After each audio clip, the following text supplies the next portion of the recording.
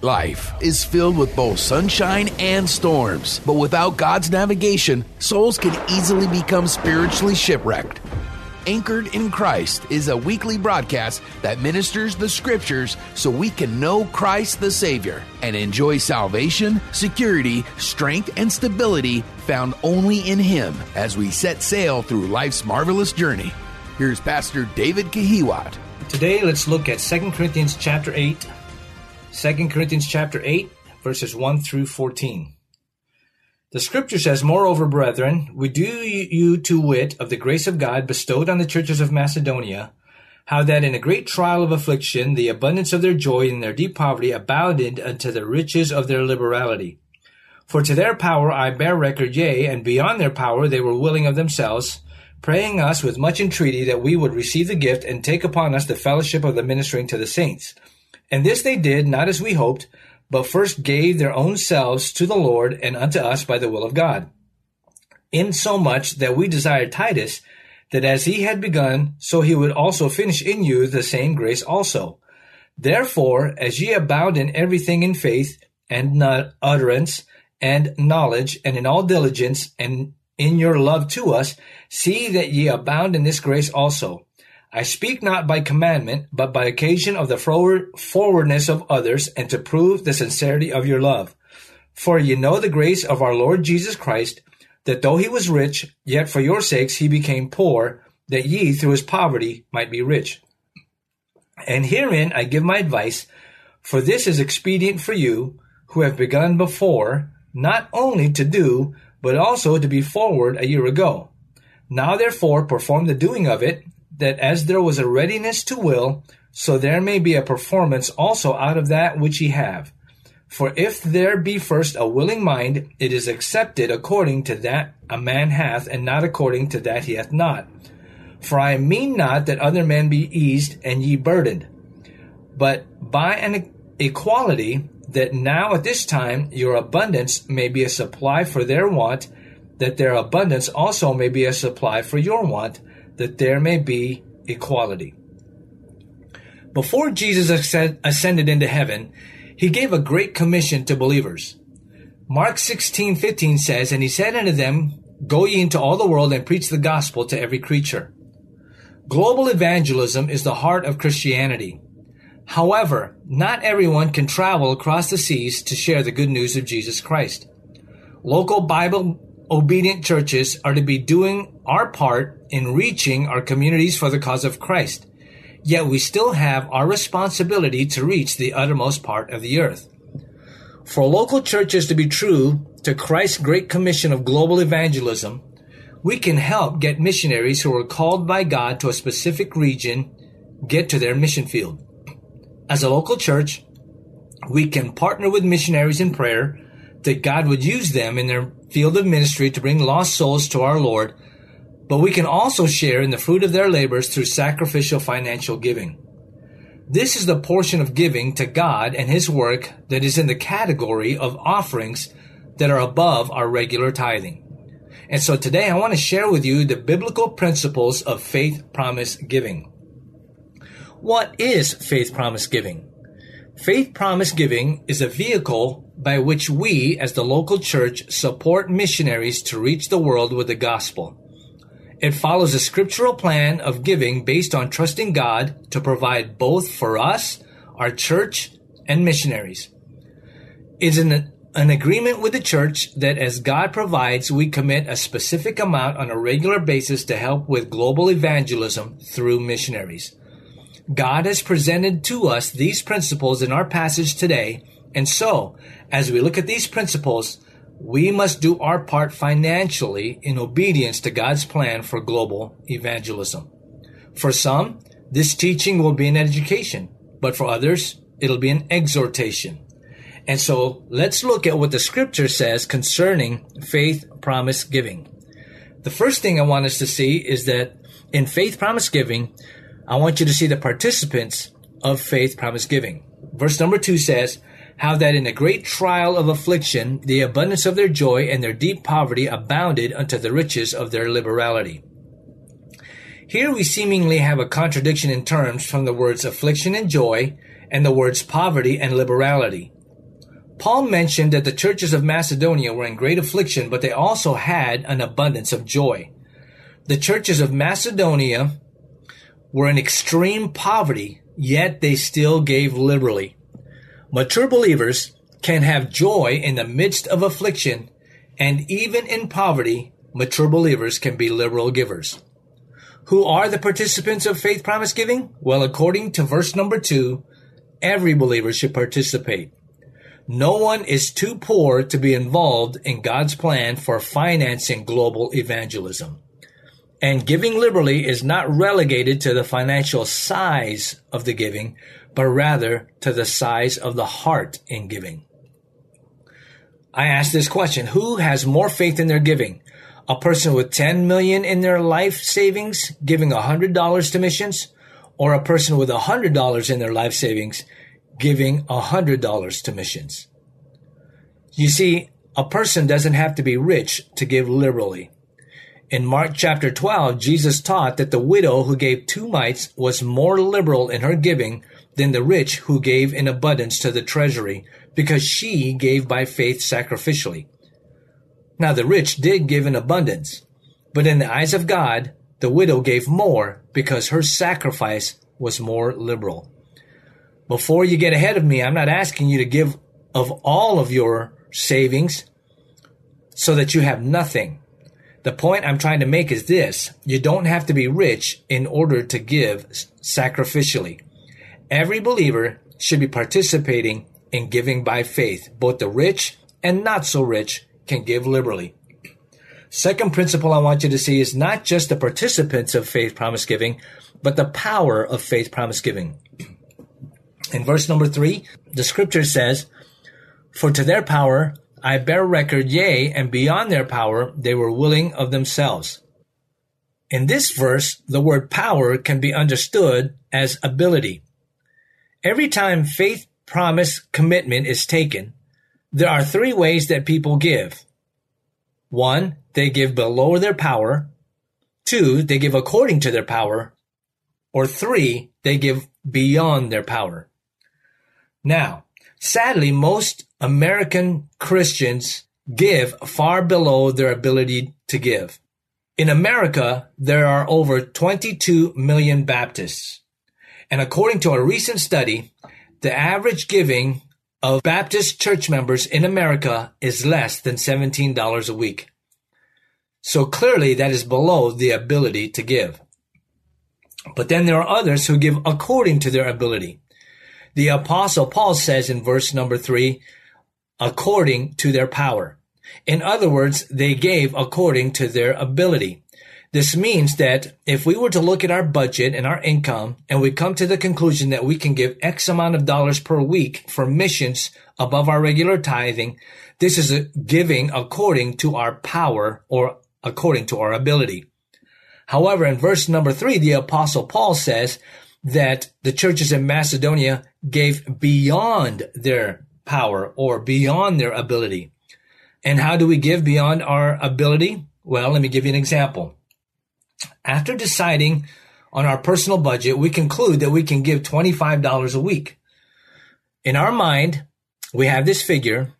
However, as we are burdened about a missions ministry, God begins to lay in our heart a figure of maybe $30 or $40 a week. And so when we think about giving $40 a week, we say, there's no way we can do that.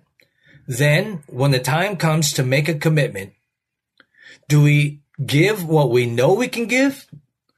Or do we give beyond our own power? Let's say I obey God's urging and make a commitment of $40 a week. Then week after week, I give $40 and trust God to provide for my needs. You know what this takes? It takes faith. We preach about faith. We have our definitions of faith. We talk about faith. But the only thing that most of us don't do is practice faith. Well, the Macedonian Christians practiced faith and they gave beyond their power. They gave by faith. And so that's what we should be doing, is giving above our ability. So we've seen the participants of faith promise and the power of faith promise. Thirdly, I want you to see the purpose for faith promise. In verse number 4, the scripture says, praying us with much entreaty that we would receive the gift and take upon us the fellowship of the ministering to the saints. The churches of Macedonia begged Paul to take their offerings so that they could be participants in caring for the saints. In this verse, we find the purpose for faith promise giving. It says the fellowship of the ministering to the saints. Faith promise giving is the express purpose of sharing the gospel of the Lord Jesus Christ with people around the world. In order for missionaries to go around the world and preach the gospel to every creature, finances are needed. And when we give in faith promise giving every week to missions, we are participating in the labor of the missionaries spreading the gospel in their respective country of ministry. And so the fourth thing I want you to see is the prerequisite for faith promise giving. In verse number 5, the scripture says, and this they did, not as we hoped, but first gave their own selves to the Lord, and unto us by the will of God. You see, before the churches of Macedonia gave financially, they first gave their lives to God. You know what God wants more from Christians than anything else? He wants our lives. He wants us. Romans 12:1 says, I beseech you therefore, brethren, by the mercies of God, that ye present your body as a living sacrifice, holy, acceptable unto God, which is your reasonable service. You see, more than anything else, God wants you. Giving our money to God and giving all of our money, every bit of it, every penny, is not an acceptable substitute for giving our hearts, minds, will, and treasures to God first. If God doesn't have our lives, there will not be any treasures in store in heaven for us, no matter how much money we give. When we give our lives to God first, then giving of his money will also be that much sweeter. The fifth principle I want you to see in faith promise giving is the persuasion for faith promise giving. In verse number 6, the Bible says, insomuch that we desired Titus, that as he had begun, so he would also finish in you the same grace also. The word grace in this verse is the same usage in verse number 1, speaking of financial offering.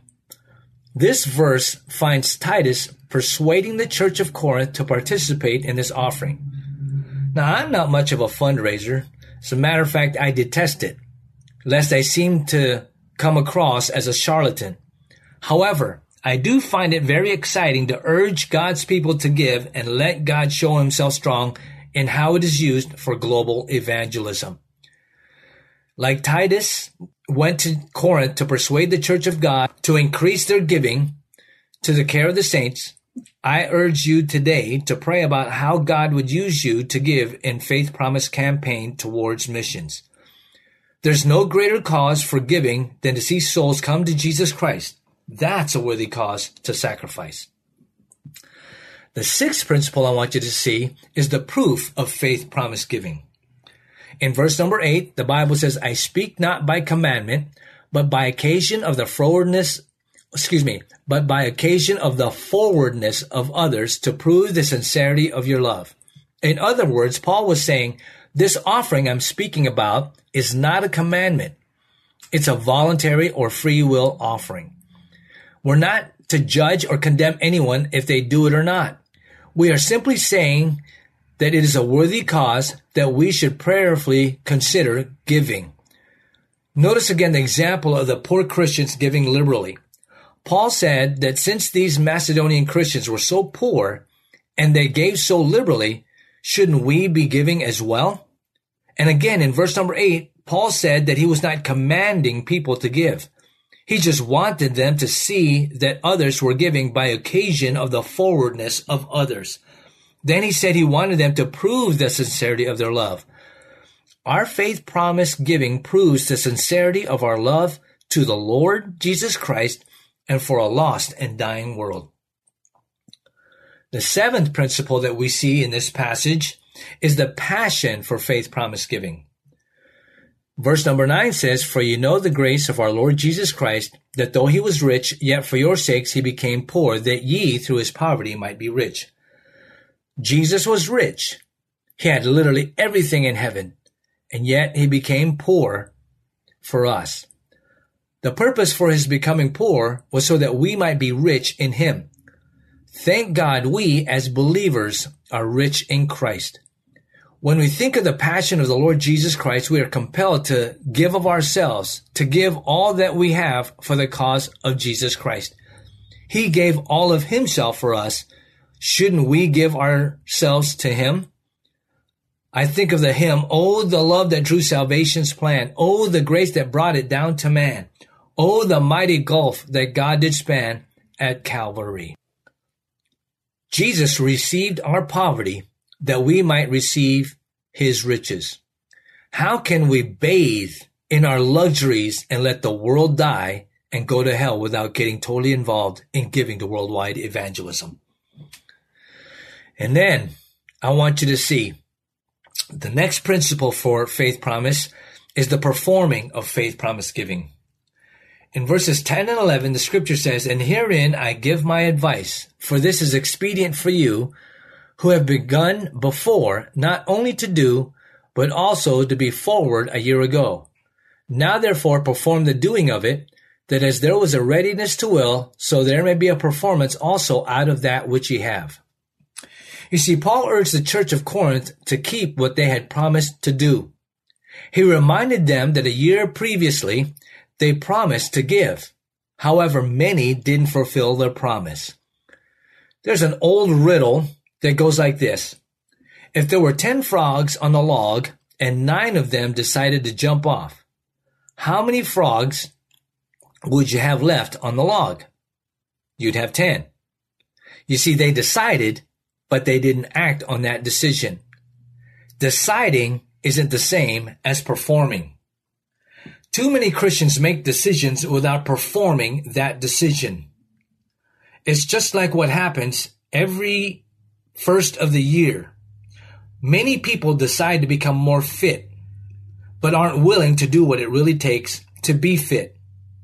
Many people join gyms in the beginning of the year. Gymnasiums make the most money in January because so many people make that New Year's resolution. They decide to be more healthy, to be more fit, to lose weight. Well, in order to see results in that, it takes discipline, it takes dedication, it takes determination, it takes desire, and yes, it actually takes the right diet. But when it comes to the rubber meeting the road, most people don't act upon it. They don't perform that discipline or dedication, that determination. A lot of times the same thing happens when it comes to faith promise giving. We can decide. We can even put on a commitment card that we desire to give this much. But if we don't perform it, we're no better than a person who wants to be physically fit, joins a gym, but never ever goes. Deciding is not the same as performing. Are we willing to perform our faith promise giving? The last principle I want you to see in this passage is the proportion of faith promise giving. In verses 12 through 14, the Bible says, "For if there be first a willing mind, it is accepted according to that a man hath, and not according to that he hath not.